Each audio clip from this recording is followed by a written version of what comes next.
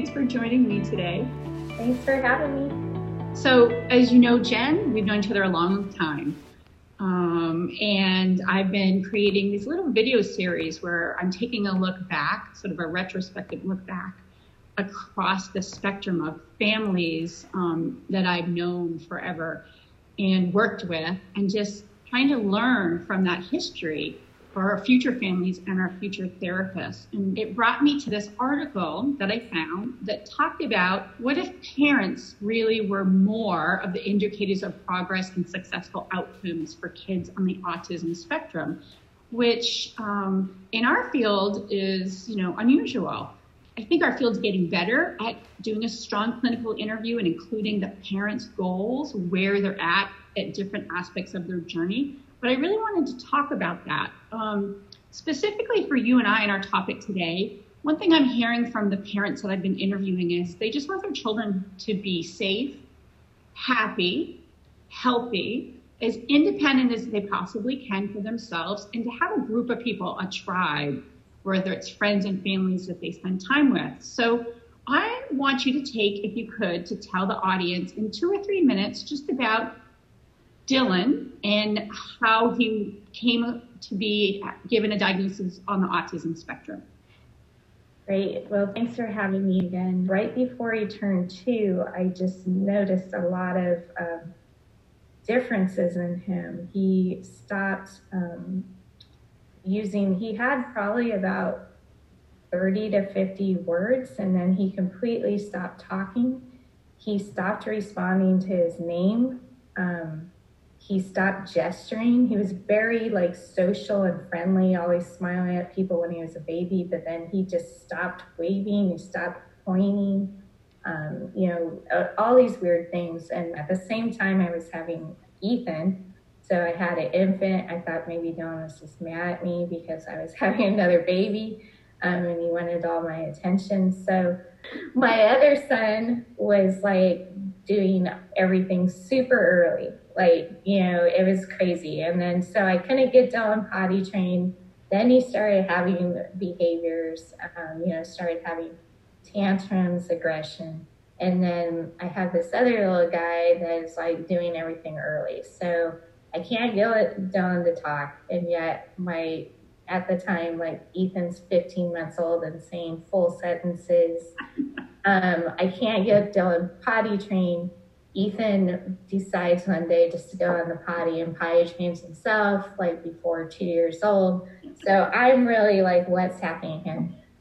So I decided that we need to move back to California and we need to be aggressive. I need to get him diagnosed. I need to get help. So that's what we did. And within a week of moving back to California, we went to see a doctor, and he was diagnosed that week. And it was really, even though I knew for, I would say 2 years that Dylan had autism, I was devastated. It really hit home that this is real. And the doctor, as nice as, he was and trying to be helpful, he looked at me and looked at Dylan and said, he's in his own little world, isn't he? And he looked at me and told me that Dylan will probably never talk. He will probably never get potty trained. He will never be in a normal classroom or a regular classroom.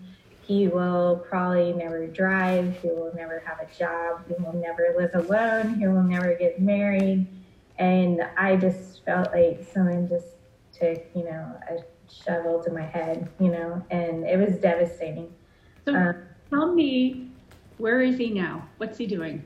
Okay, so he's doing, we've come a long way through great help and intervention. So Dylan is in a transition adult program.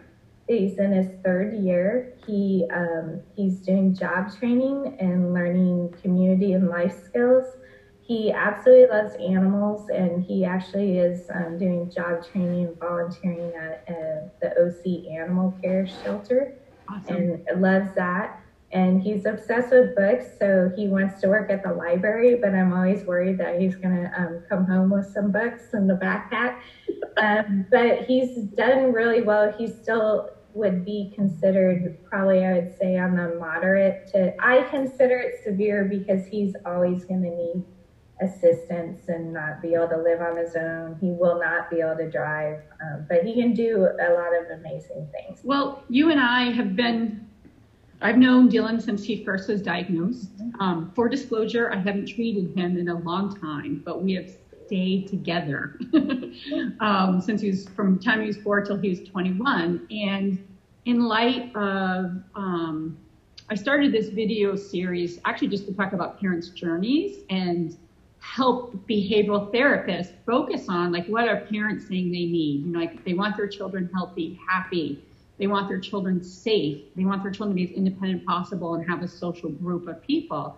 And so, unfortunately, safety is kind of at the top of everyone's mind right now due to the tragedy of the family who son and mom passed away in the fire. So I put ahead my safety talk, and I couldn't think of a better person to talk about safety with than you. Because we've been through so much together and you have had a lot of extreme experiences that have become quite positive. And so when I was on staff at UCI, we were given a grant to help create and look at whether the needs were in the field of autism. And I did create this safety assessment because as BCBAs, you know, we have to create that content. There aren't a lot of good assessment tools that look at safety. And this is just the tip of the iceberg, in my opinion. But it was the categories that I know in my ABA assessments working with families I think are super important. So I'm going to walk you through this assessment tool really quick. And you may or may not have these, and that's okay. But I know you and I have talked about them over the years, but it gives an idea of all the details parents need to think about. So let me ask you, do you know, are your fire alarms working? Yes, we definitely test them on a regular basis. And we also have a fire extinguisher, and we have a 2-story house, so I make sure that we have ladders there under the bed. And then we also do social stories and kind of safety tests with them with Dylan and my other son. When the alarm goes off, how does Dylan respond to that sound? Because I know my stepdaughter does not like that sound and gets really upset. Dylan actually, for auditory, he does not, that does not bother him. He actually acts like he'll look at me, but it doesn't bother him. Actually, that kind of concerns me sometimes. Right, and he's a heavy sleeper. Yes. So one thing, so I'm glad your fire alarms are working. I'm glad you have fire extinguishers and ladders. What made me think maybe for you guys is I wondered about putting a voice command fire alarm in his bedroom. Yeah, I think that would be a good idea to try that. Yeah. Just in case. Because I think he's a big guy. I mean, that is my worry is if something were to happen and that I'd have to physically try to, you know, get him up when he's in a deep sleep and try to get him, you know, down the stairs and outside. And he's like 6 feet tall and, you know, I'm 5'2" and he outweighs me a bit. So as a practitioner and also your friend, when I heard of the tragedy, I immediately thought of Dylan. And I thought, we need to get him a voice command fire alarm in his bedroom because I feel like he'd respond to your voice if he was going to respond to anything. So let's track that down. And what about a designated meeting area outside of your house? Do you? Yeah, we have 2. One is like in the back, right in the backyard, or one is right in the front, just depending on how you get out. So there's like a grassy area, and then there's a spot in our patio. How did you practice with him? How did you get him to practice and know? We created a social story that had Dylan's very visual, so he responds to both, you know, written out things, but he really likes photographs as opposed to text. So, and then making it personal. If we add like our names on there, he seems to respond. And so it's a whole game plan. So we have that we practice probably We probably should practice more, but probably I'd say every other month we practice. Awesome. Do you have a first aid kit? Yes, we have a couple. We have, especially during COVID right now, we have one. We actually have one. We have 2 bathrooms, so we have one in each bathroom, and then we have one in each car, and we have one in the kitchen. Do you have prescriptions readily accessible? Yes, so I actually have them not just for us and always have a backup bag, but I also have some at my parents' house, so just in case anything were to happen that we have a backup supply. Great. Okay, what if you got separated? Does Dylan have a way to identify himself? Yes. So Dylan works on a daily, it's called a morning journal. He can now actually tell all his personal information.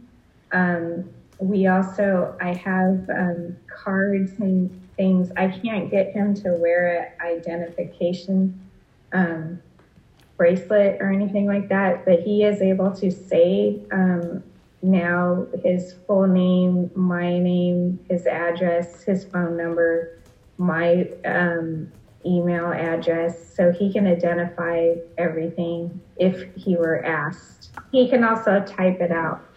Okay, what if he were, you guys, it was a fire or natural disaster and you all got separated and he was having a hard time tripping, as we say with Dylan. Mm-hmm. Do you think he'd be able to respond then? I don't know. Yeah, I'm not sure. And so we try to have like written out information, but yeah, I'm not sure. And our neighbors all know him too. So everybody knows information about him, and everybody has my parents' contact information too. So one thing that comes to my mind as I'm walking through this with everyone else right now is if maybe in a hidden location. I know this is like this weird, like I think you just have to be out of the box thinkers right now. What do you think of that? Yeah, that's a great idea. Kind of like how people have a hidden key, like have like in one of those fake rocks or something. Yeah, that's a great idea. Okay, and then do you have water, food, blankets? Like if you've been in a natural disaster, if you had to take a kit. Mm-hmm. We actually have a whole setup in 2 locations that we could grab. I thought you did. Okay. One thing that also came to mind to me is I know Dylan loves a weighted blanket. Mm-hmm. They have fire-resistant weighted blankets. I don't know if his is, but that was something to his is actually. Okay. I did invest in that. All right. So for the purposes of this, I can't go through all the fire needs, but I want to show how BCBA therapists in our assessments really need to work with families on like home safety and how vast that can be. So for example, one of the dilemmas is a lot of our kids can't be home alone. Mm-hmm. And some families, their houses are locked up so the kids can't go out, which I know you went through some of that time where you had safety locks on the doors. And so as a field, we need to reconcile that a little bit. But I know, for instance, Dylan cannot remain home alone, correct? Yeah, he needs 24 hours. Since he is a baby, he's very limited on the amount of time he sleeps. And he'll stay up all night. And I think that's when I worry the most. And then, of what could happen. And then it makes me have a hard time sleeping. So that means that as a therapist, it's super important to have not only a sleeping plan for Dylan, which I know we've worked through for years. Yeah. But also making sure that he's safe if he is awake, he knows what to do if he's awake.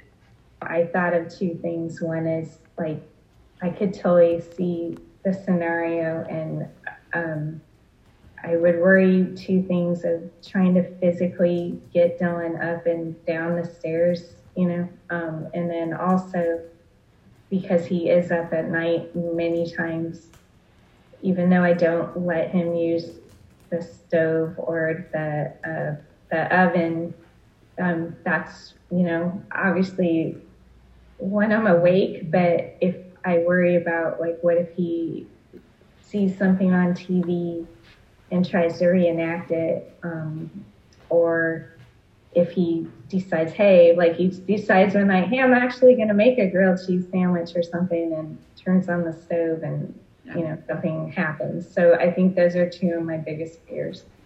How do you keep him safe at night right now? I mean, I know for a long time you didn't sleep and you didn't sleep till he was asleep. But and I know we also spent a lot of time on, and your other therapist, after I stopped working with you, on teaching him what to do, what he could do if he was awake. Yeah. So it's gotten a million times better. He does not bother me at night anymore. I mean, he used to pound on the door and want me downstairs. He has a set of kind of like a list of what he can do if he's unable to sleep. He can watch TV downstairs. He uses his iPad. He can take a warm bath. And now I'm at the point where I feel comfortable. I used to worry about he likes a hot bath, so did I, but he'd crank it all the way up. He's learned temperature safety now. So that's a big thing. Also, we have, he loves books and figurines, especially of animals. So we have a set downstairs. And then if he wants to eat or drink through his occupational therapist, we've taught him how to make simple snacks and meals that he can make without using the microwave stove or oven, and he has been totally compliant with that. And we're at the point we don't need like extra locks, but I will say that I've always made sure, we've been in this house for quite a long time, but one important thing for Dylan is to make sure that he is in that, first of all, a freestanding location, just for volume, and safety. So, the safety assessment tool that I have that I'm going to make available to people does talk about setting up a wandering plan and sharing with your network. It also talks about hospital safety. I know Dylan's been in the hospital. It talks about natural disasters. And so it is something I'm going to share for free with families. A lot of creating it is, frankly, going through your life's journey with you. Yeah. I did it as, obviously when I work with adults, but it's so personal when you feel these stories. And I think, oh my God, what would we do for Dylan? And a couple things that came to my mind were, if Dylan couldn't get downstairs because he's a big kid, what would we do? That's why, we actually have fire extinguishers upstairs. We always have our phones, where we can hopefully automatically call someone. That's why I have the ladders. I do worry physically on that still, we do have a plan that if we could, if somebody else could get out first, like if we have to jump, I know it sounds crazy, but having we have an extra smaller mattress in the garage that maybe we could throw down because his landing area would be asphalt. Brilliant. So just super every scenario plan that we could. I try to teach him too, not only about actual fire, about smoke. Like there's a situation where, what to do, and trying to, stay away, don't open a hot door. We're trying to teach him all of these things, but yeah, having just kind of every plan possible, The other thing I thought of is just like when we used to put big stuffed SpongeBob in the back seat because he would, to protect you driving, become so aggressive in the back seat. One thing that I thought of was he's outgrown that SpongeBob one, but if upstairs, if you have a bigger kind of almost like bean bag, if you could push him down, like we used to have to do, push him down and then drag the bean bag down. Yeah, that's smart. We actually have part of the sleeping strategy. We have a huge body pillow that's almost like same size as him, and that would be a great idea, trying to use that to get him down the stairs. Yeah, so maybe like that and a beanbag and a sheet, and then you can just pull the sheet down because he's heavy. Yeah, definitely. Gravity. You know, it's interesting that, you know, this is going to maybe sound weird, but another thing I worry about are kids with safety. And I know I have several friends that have similar situations and big kids like Dylan. Our kids, a lot of times, like, you know, they see things and they actually react that they think it's funny. Yep. Like, you know, from all these cartoons and everything. Like, you know, he's a big Tom and Jerry guy. Like, he's into Simpsons. He's into, like, you know, natural disasters and destruction and things blowing up. But in cartoons, like, they come back out in the same time frame. And though I know Dylan's very smart and aware and he understands danger, there's that whole aspect too of, like, you know, would they really understand the true, like if it was happening in real time, that, you know, the severity of it. That's a really great point. Yeah. We'll have to think more about that. All right, that's our next thing. We're gonna. Well, that's what I was gonna say. We could do a whole series per topic. Not safety, but each thing. And of course, I vividly remember the famous Labor Day where Dylan became so upset and was so aggressive that he was quite violent towards you. Yeah. And we had to put in change a lot after that. And so the great news for families is, if, like, I can remember you were so detailed and diligent about things that it was almost like you pushed me, where I was like, I need to think about it. I know what to do. And I know your other team members, you kept him on it all the time. And because of that, Dylan at 21 is quite safe. Yes. I mean, who knows what's going to happen, but he is as safe as I think he can be. Just based on our conversation, I think we both know a few things we need to add and think to change. But just getting this, thanking you so much. Jen, what I wanted to do is take a minute to highlight you as a warrior mom, as they say. I've heard people say. One of my favorite things is a quote from Temple Grandin: "You've got to keep autistic children engaged with their world, and you cannot let them tune out." And here you had a doctor saying, wow, he's in his own world, he might not ever come out. And now Dylan is this incredibly funny, silly, the mayor of your town where you live, who's taking the bus with people, but he's taking the bus, he's making his own snacks, and he's quite as safe as he can be for whatever we know right now. He's healthy, he's happy, he has a tribe. And so you're meeting those outcomes. And, you know, you work in the field. You did lots of years with Autism Speaks. You are now senior manager of development for Special Olympics, which focuses on health. A lot of people don't realize that in Special Olympics, it's not just about the sports. It's about friendships and camaraderie, and you have a whole health screening component. So I want to thank you for your time today.